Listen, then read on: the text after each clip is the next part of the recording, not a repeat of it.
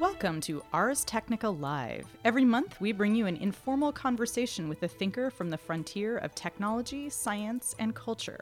We record each episode before a live audience. There's only one rule: no sound bites. We're incredibly lucky to have Catherine Bracey with us today. She has a really interesting history doing something that I hope is going to become more common, which is bringing tech into the arena of civic engagement.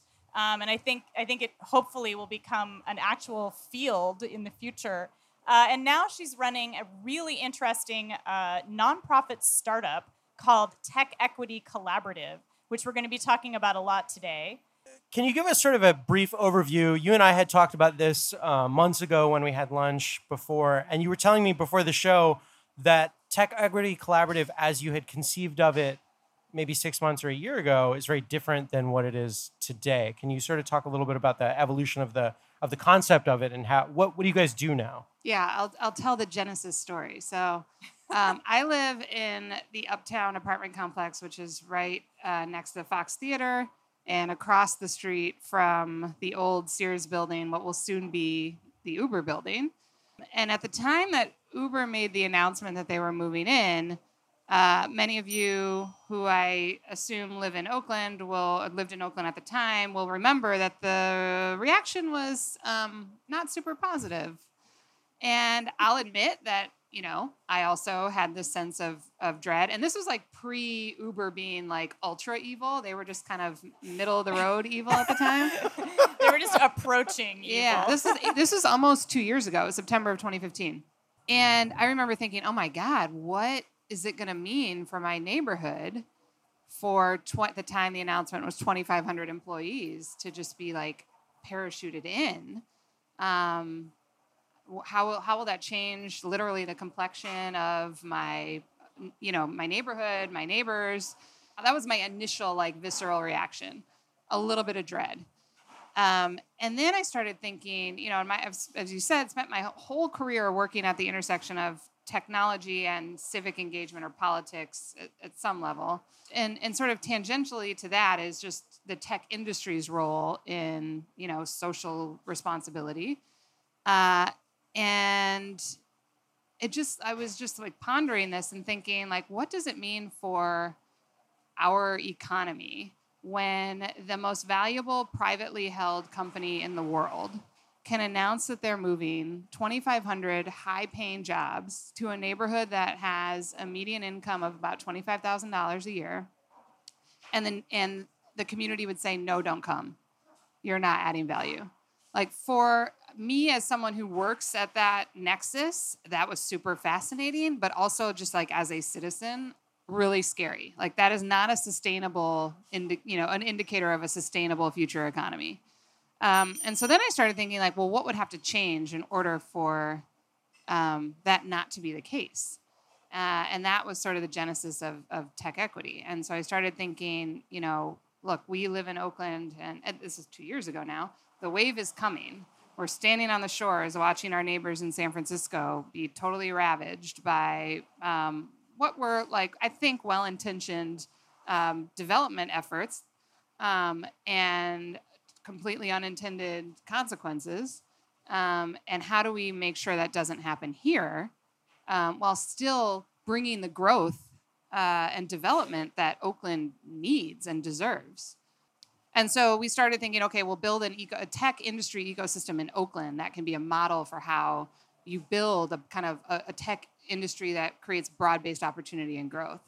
And it became really clear really fast that, this may or may not be a popular statement, it isn't actually, if we're trying to solve this larger dynamic of displacement and inequality in the Bay Area, tech is not the root cause of that issue. And if that's what we wanted to try and solve, approaching it from tech companies need to change wasn't going to get us there. That would not stop the massive displacement of Black Oaklanders from the city. And so we decided we really needed to change our focus to activating a constituency, tech workers, who are by and large not really engaged in local politics, and get them to advocate for an economy that is driven by the industry they work in, that's creating broad-based growth for everyone. And that means engaging on the housing crisis. That means engaging on workforce development. And that's not just D&I and your company, but also, there's a government-funded workforce development system that is not really structured to work for a 21st century economy. And tech has a lot to offer to fix that system. And then access to technology, just the tools that we all need to function as citizens, let alone function in the economy. So that's what we're doing now. And we're a member-driven organization. So we are asking tech workers to join us and add their voice to our work. We will run campaigns. We ran a campaign earlier this year in Oakland to get the city to include money in its budget for anti-displacement services. So they have now funded anti-displacement to the tune of $2.2 million for this year, up from $0. We did that in coalition with... That's good. Thank you. Most of the credit for that actually goes to Our Beloved Communities Coalition, which is a coalition of faith-based and grassroots organizations that work in the East Bay. And we just kind of joined and they let us help them. So that's a great example of a campaign that you guys have just run that's been really successful. But I'm curious, what kind of work are you guys doing? It sounds like there's a diverse set of projects that you could be working on. You're focusing on the whole Bay Area now. Mm-hmm. So is it activism and advocacy? Are you doing lobbying? Are you going into schools and bringing technology to classrooms? Like what kind of projects are you doing? Yeah, so we have three main buckets of activities. The first is just awareness raising. So many of us in the tech industry, myself included, are relatively new to the Bay Area, and these issues are really complicated. And so we need to create a baseline level of understanding of just like, why does this work like this? Why is housing policy so fucked up? And in order for us to be really, effective citizens, so that's the first thing, is just, awareness raising and knowledge building. And is that particularly among tech workers, or is that also in communities as a whole? No, the group that we are primarily focused on organizing are tech workers. Okay. Or tech professionals. So people who consider themselves to be technologists. Either they work at a tech company, or they are a technologist working at a non-tech company, or they are just a freelance whatever. Yeah. So knowledge building and awareness raising, volunteer opportunities, and by this I mean meaningful volunteer opportunities. So how can people with a really valuable skill set meaningfully contribute those skills and resources and networks to some of the causes that we work on? The first piece of work we're doing there is board training. So if you are one of our members and you would want to join a nonprofit board, we will kind of train you on what that means. Like, what are your legal responsibilities as a nonprofit board member, and then match you with organizations that are looking for new board members. So not just the let's go to the clean up the park once a year kind of thing.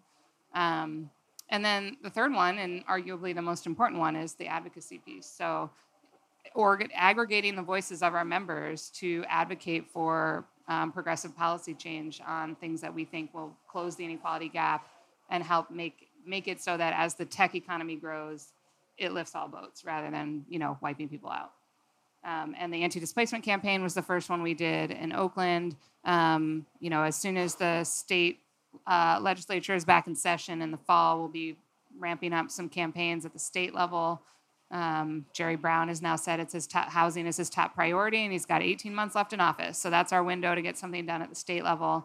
And we'll be opportunistic about other stuff to come.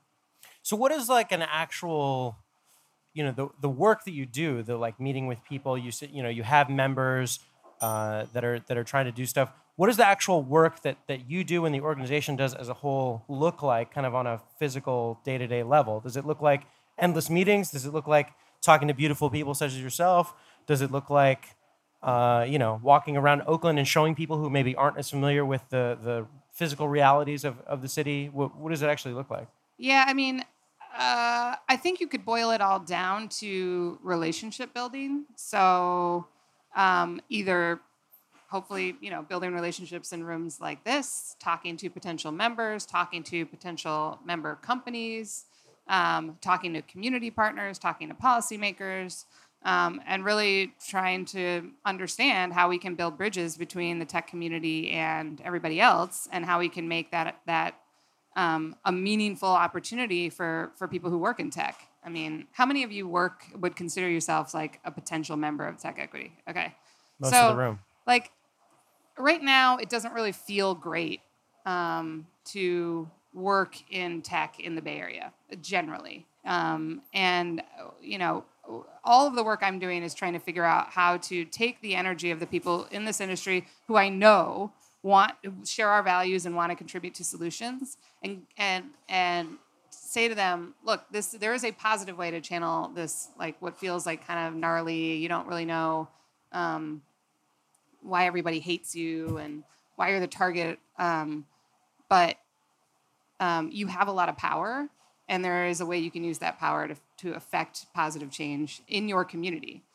And us, you know, when we're at this place in, you know, global, universal discord and, you know, distress, this is where you can channel some of that energy as well on the ground, and like in a meaningful way in the place where you live, affect positive change. So one of the phrases that you've used that I think is really interesting is the idea of an equality crisis, which I think we are all experiencing in the Bay Area. And I'm wondering, equity crisis. Equity crisis. Yeah. Sorry. Equity and I actually had someone come to one of our first meetups who thought tech equity was about how do you get more of the chunk of your company. That was why I was like, my brain turned it into equality I was crisis. like, oh, but it's like, I did not even think of that. Wow. Okay. Yeah. So a crisis in, you know, inequality and in the Bay Area. And the question I have is, you know, how do you see that expressing itself most? Is it in housing and gentrification? Is it around education? Is there something around things like income, like a guaranteed minimum income, possibly addressing it? Like where is the place where we're experiencing that crisis the most right now? So like obviously in the Bay Area, housing is such a it is such a uniquely fucked up situation. But I will say, and this is something that we hope, you asked me about the future question, so I'm kind of like prefacing a little bit here, but this is to some degree a crisis in every big city, not just in America, but around the world. In America, how it manifests is like massive underinvestment for the last several decades, 100 years, in urban communities. And, you know, 20 years ago or so, when the creative class, you know, started being celebrated of like this movement of reurbanization and people moving back to cities, which should, on the face of it, be a really good thing. These communities that didn't, were underinvested in, were getting all of this new investment. But the problem was that the communities that were there had no resiliency whatsoever to absorb that investment and to ride it out and to benefit from it. And so everything you see, not just in the Bay Area, but in cities across the country, is an effect of that sort of dropping. It's like, you know, you have a drought and then it rains, all that water runs off and it like creates a flood. And that's kind of what we're seeing here. There's no ability for these communities to absorb that growth in a way that benefits the most vulnerable people. And so that's really, it's not just housing, but housing really is the most urgent, I think, of the issues. It's about underinvestment in education. It's about underinvestment in public health. It's about underinvestment in all kinds of things that are just poverty, I guess, writ large. So this effort ultimately is about getting people who have privilege and work in one of the ascendant, powerful industry in the world to focus their power on fixing those problems. Where they live, basically, yeah. What do you feel like success would look like? Like if you had your, dream wish list fulfilled in the year 2037 in Oakland, what would that look like? How do you imagine Oakland to look in the best of all worlds if the efforts that you and your colleagues are putting forward is actually successful? Yeah. We want your utopian future Oakland. I don't know if I would say this is utopia, but the thing that I is in my mind when I'm thinking about what is the end game that we're driving towards, and it's a little bit flip, but it works for me in order to just keep me focused, is what if, and let's not say Uber because Uber's uniquely challenged, but let's say another big tech company announces they're moving to Oakland, I want there to be a celebration instead of a protest. And what is it going to take to get us to a point where the community sees that they have a stake in that, right? And so everything else backs up from there. And I feel like that's the thing that is in my line of sight as I do everything I do on a day-to-day. So what would that mean, though? So what would have to change to make, Smooble of the future? I'm imagining a future tech company. Wait, that what's we're it calling, called? I was calling Smooble. it Smooble. Smooble? Or Smurgle. I don't know. okay. Something like that. With no vowels. It does something, No no vowels. It does something like cloudy, Okay. offshore servery, drones, something like that. Okay. So mobile location, Robots, whatever. yeah, okay. Sounds So great. Smurble has moved into Oakland. So what does Smurble have to do to make people excited? Like, what would they have to invest in? What would they have to be doing for the community? Would they have to be guaranteeing jobs? Would they have to be... See, this is where I don't think it's about the company. And that's where we switched our focus. Like, Okay. it's not about, and this is what, it kind of frustrates me, and I'm sure this will be misinterpreted, but I don't think we should be trying to get Mark Zuckerberg to change, no one elected him, right? Like, Not yet. yeah.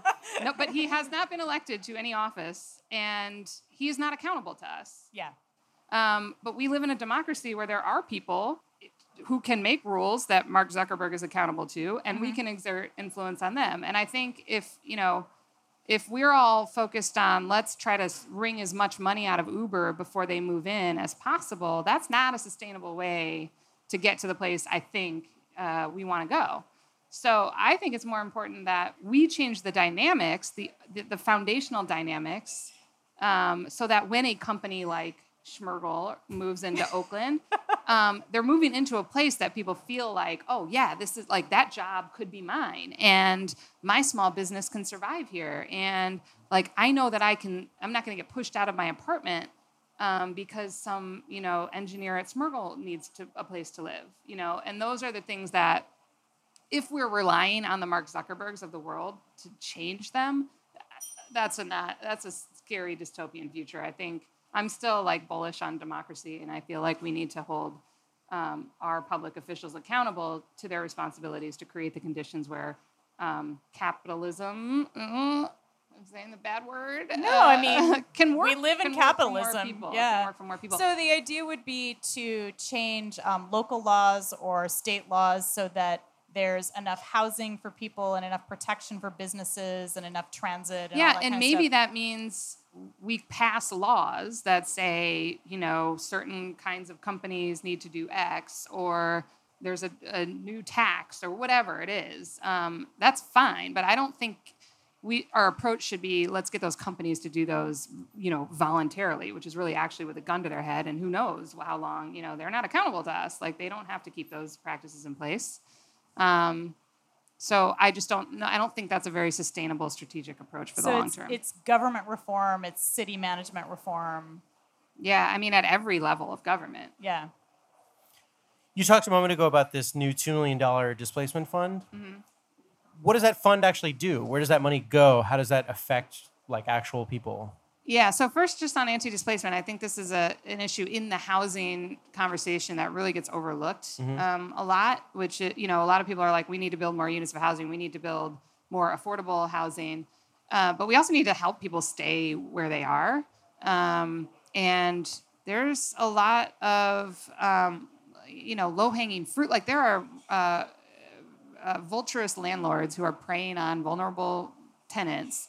They want to push them out so that they can raise the rent and move, make more money. And a lot of the people who are getting those notices don't know their rights. And there are organizations like Casa Justa Just Cause, the East Bay Community Law Center, Centro Legal, that provide services that help those people figure out what their rights are and then support them legally if need be. They are massively underfunded. They're not they don't have enough money to serve the number of people who are affected. And what we were asking the city of Oakland to do was to take some of the, $1.2 billion of the city's budget and put it towards what the policymakers claim is their number one priority.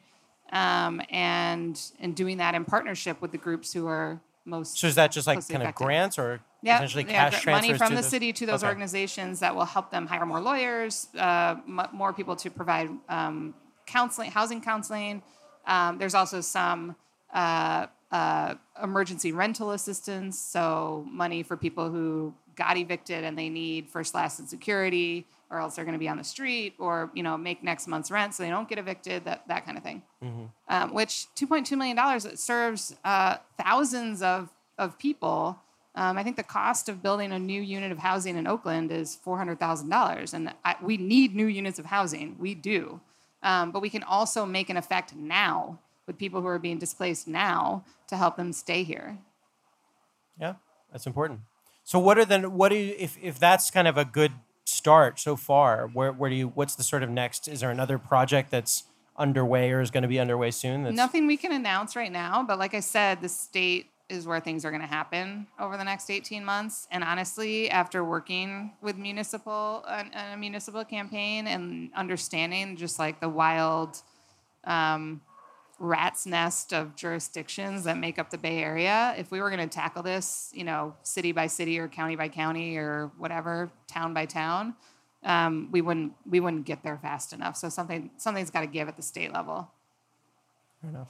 So what do you think about the idea of guaranteed minimum income programs? This is something that Y Combinator has floated doing in Oakland. I don't know if it's actually happening. Supposedly it's happening. It is, yeah, as far as I know. I don't know. I mean, they're obviously doing it pretty quietly. I don't know anything about if there's early data. What do you think about the idea of that? Do you think that is a helpful idea for what you guys are looking at, or is it kind of orthogonal to what you're doing? I mean, I'll be honest, I haven't put a ton of thought into it, so I don't want to go out on a limb and say something stupid and not thought through, but why not? I mean, I'm open to having the conversation, and I love the fact that like people are talking about how do we fix the safety net? There's talk, chatter about maybe we do a ballot measure on expanding the earned income tax credit, which is essentially a form of basic income. You like give people money back through the form of their tax return, and maybe a step down that path.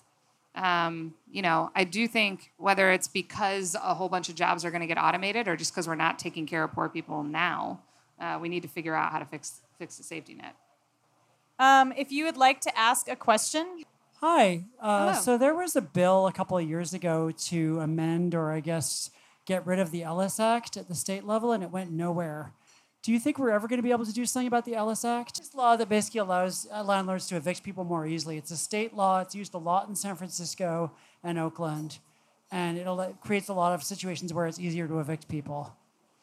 Yeah, I mean, I don't know a lot about the Ellis Act, but I do know, speaking of sort of renter protection laws, Costa-Hawkins, which is the state level rent control law, which has outlawed rent control on buildings built after 1995.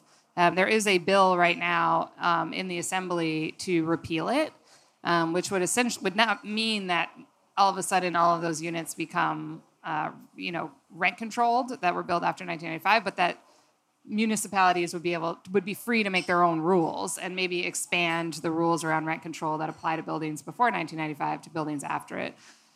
There's some interplay between those two, like how the incentives connect between the Ellis Act and Costa-Hawkins. Our next event, this is a great plug, September 7th, we're actually doing our next event on rent control on Costa-Hawkins, and the Ellis Act, I'm sure, will come up there. So there will be a lot more conversation about, what should we do? Not just should we repeal Costa-Hawkins, but what does the sort of package of rent control or renter protections need to look like at the state level?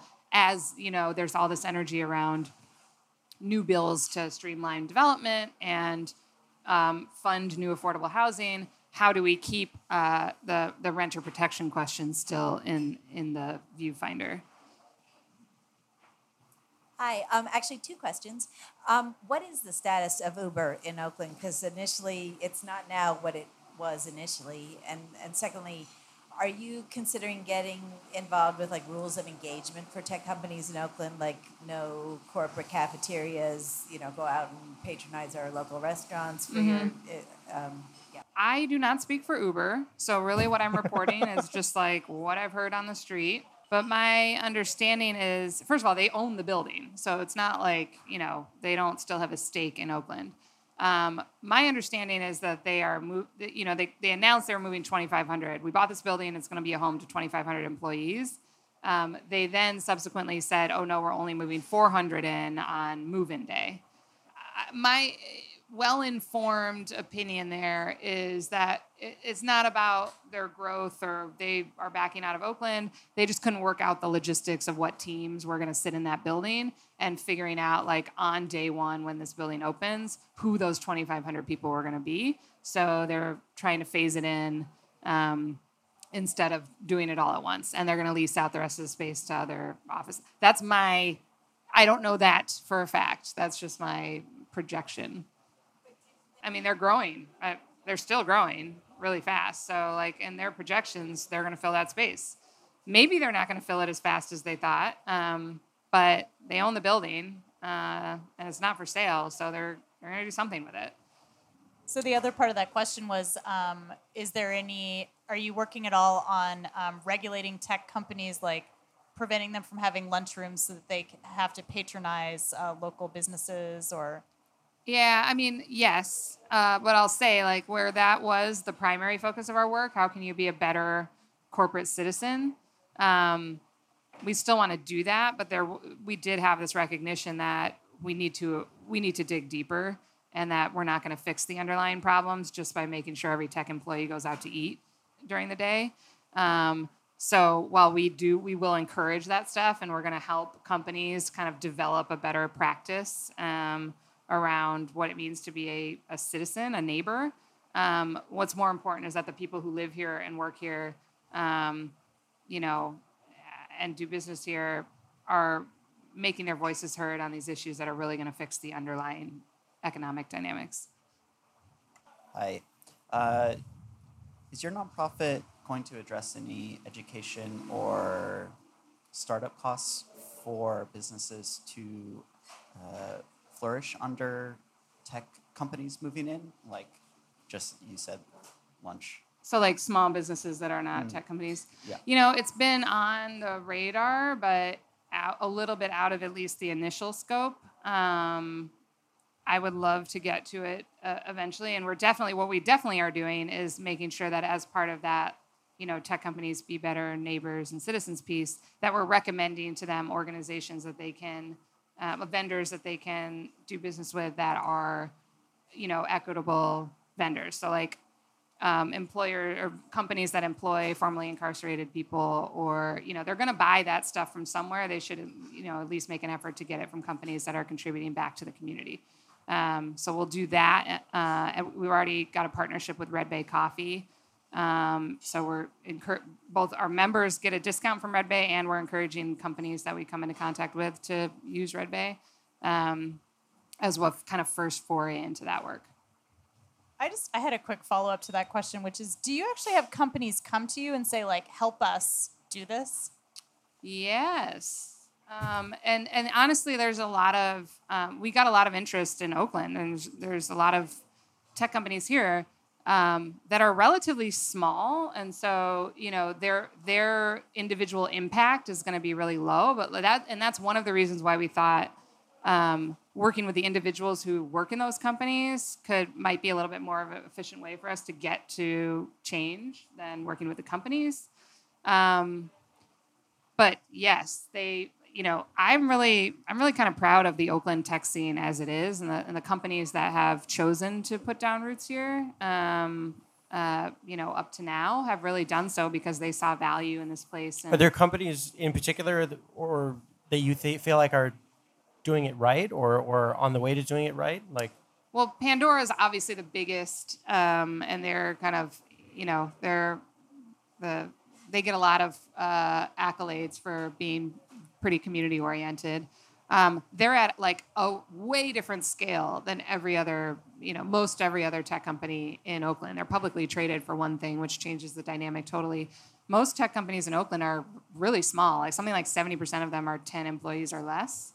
Some of our original members, when we were doing the Oakland tech thing, Josephine, which is a company that, like a platform for home chefs to sell food out of their kitchens, and they actually did a lot of policy work to make it possible for those entrepreneurs to get licensed by the public health department. Now I'm blanking on Captricity, which is a GovTech company. Comfy, which is sort of like an enterprise Nest company. So these are all companies that are based in Oakland that are really great, corporate citizens. They're not as famous as the Ubers and the Googles of the world. So my question is, your utopian vision, 2030, Schmoogle moves in and Oakland celebrates. Well, I don't know if that's utopia. It's just like that's a good long-term goal. That's an aim that you have. There's also like grapes and wine, and right. No one ever gains any weight or gets old. And, ta-da. Yeah. Do you have that's such a foreign idea to me right now? Do you have some examples of like places where that happens? Maybe it's not Schmoogle moving in, but like some other large employer comes to a place. Like, what does a place have to look like in order for it to be excited about a big company arriving? Like, when I imagine that, I'm imagining like a factory job showing up to a Rust Belt city or suburb that's decimated and where people can get jobs there. Like, so what does that interaction between a company and a place look like? Yeah, so I would say not now. I think Seattle is probably the best example of this at the moment, of a place that has like it is an already kind of thriving metropolis that is figuring out how to balance the needs of economic growth with supporting the entire socioeconomic spectrum. They're not getting it 100% right, but they're definitely doing a better job than we are. The example I grew up outside of Detroit in the 80s, and, I think the auto industry, obviously there are some lessons to be drawn for how it crashed, but, in the 50s and 60s, it was a real partner and with the city and with the community, and people saw that as like my good fortune is tied to the good fortune of this company. Now, whether that's like a good dynamic to have, I don't know. Like, this is where we get into some of the safety net stuff, but you could get a good middle-class job. And I went to school with kids whose parents worked on the assembly line at the Ford plant, and but for that, wouldn't have gone to college and wouldn't have been able to, support an income or, a family, and pull their families out of generational poverty. So I feel like there's a way to look at some lessons there, and I don't, and also understand like why it collapsed, and figure out how to make sure that we can figure out how tech companies here can grow in the same sort of broad-based way that those manufacturing communities did at the time, for better or potentially worse. I don't know. Lessons. Hi. You mentioned earlier that the median income in that neighborhood in Oakland where Uber was moving in was relatively low compared to the high cost of new units. Mm-hmm. That sounds like, really like a recipe for a bad experience if your income is 1/16 of the cost of a housing unit. So is that part of what you're looking at, is the supply side of housing, like maybe some of the NIMBYism stuff? Obviously, if you're building $1 million unit, spending a couple $100,000 on planning isn't a big deal. But if you're building a $400,000 unit, that's half the cost. Yeah, I mean, there is this. The politics of housing are really insane. Yeah, and I mean, I have been immersed. I have this like really unique perspective right now because I'm still kind of naive about it, but I know enough to have this like awakening, like, man, this is really fucked in like really interesting ways. And my like freshman in college, naive and optimistic point of view on this is like, why can't we just have a both and approach? Why does everyone on the spectrum of housing politics feel like if someone else gets something, it's a zero-sum game and I'm not going to get my thing. Like, people who advocate for affordable housing don't want any other, don't want market rate housing to get built because that is viewed as like, it's going to take away our opportunity to build affordable housing. And even in the like affordable housing versus anti-displacement, like this was a dynamic I saw working on this campaign. They're pitted against each other for scarce resources. And that is the crux of why this is such a hard problem to break, that like we can't get to a place where people agree that we need to do all of these things together. So yes, we need to build market rate housing. But market rate housing now, market rate is like basically luxury housing.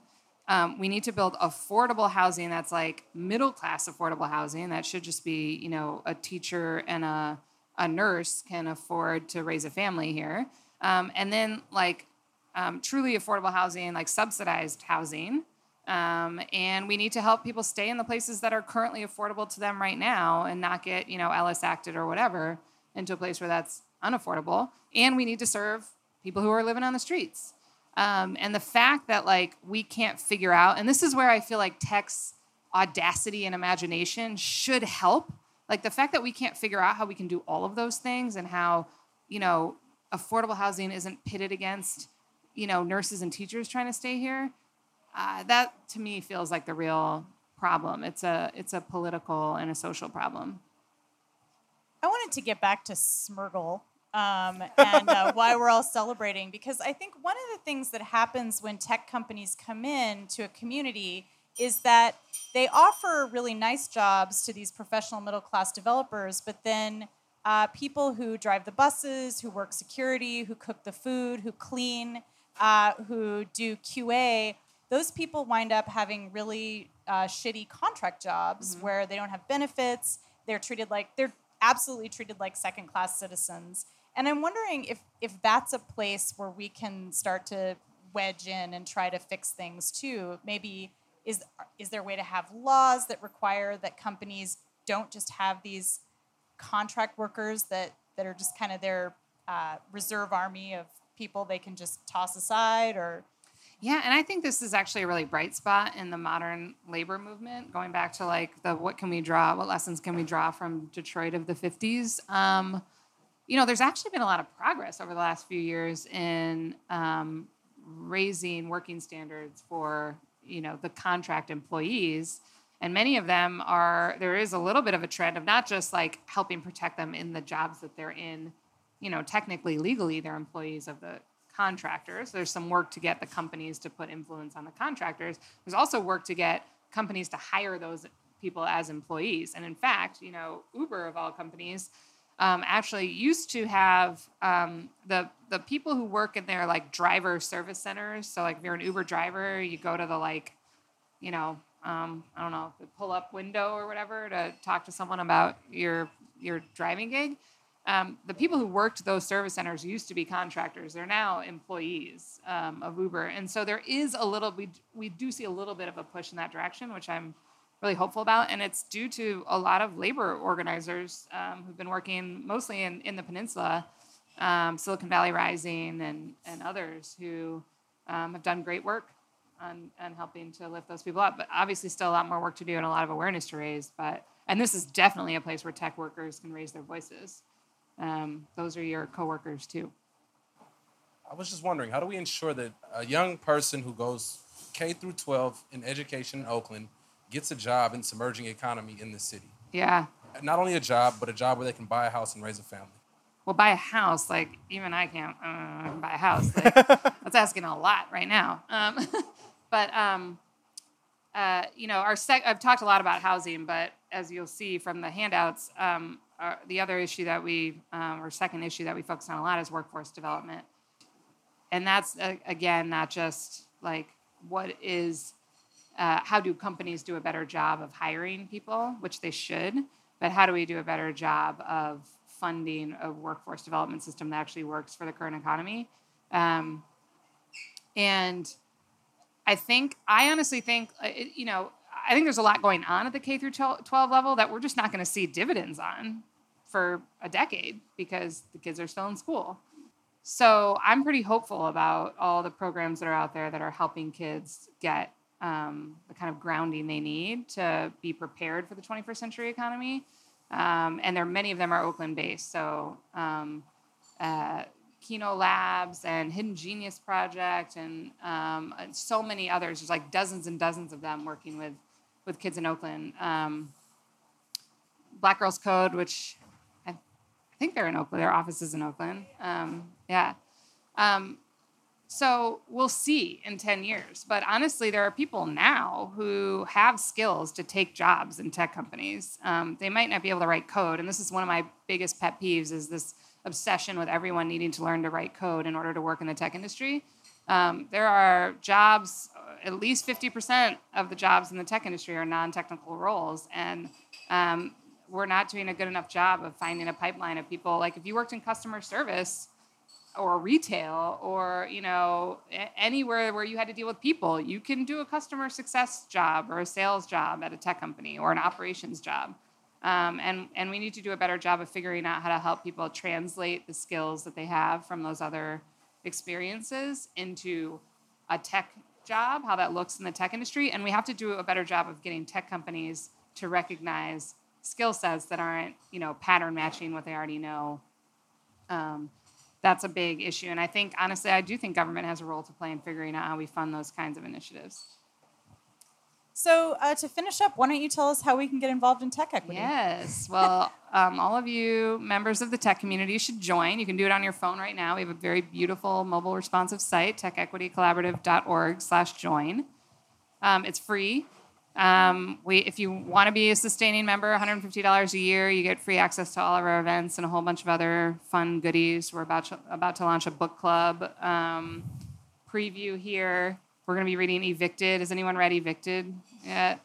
Oh my gosh, it's so good. It was on New York Times top 10 books of the year last year. It's about Milwaukee, actually, but it's sort of, kind of expands into housing policy generally, and it follows a bunch of families who are living in poverty and how they basically get victimized by landlords and government and just trying to find a place to live.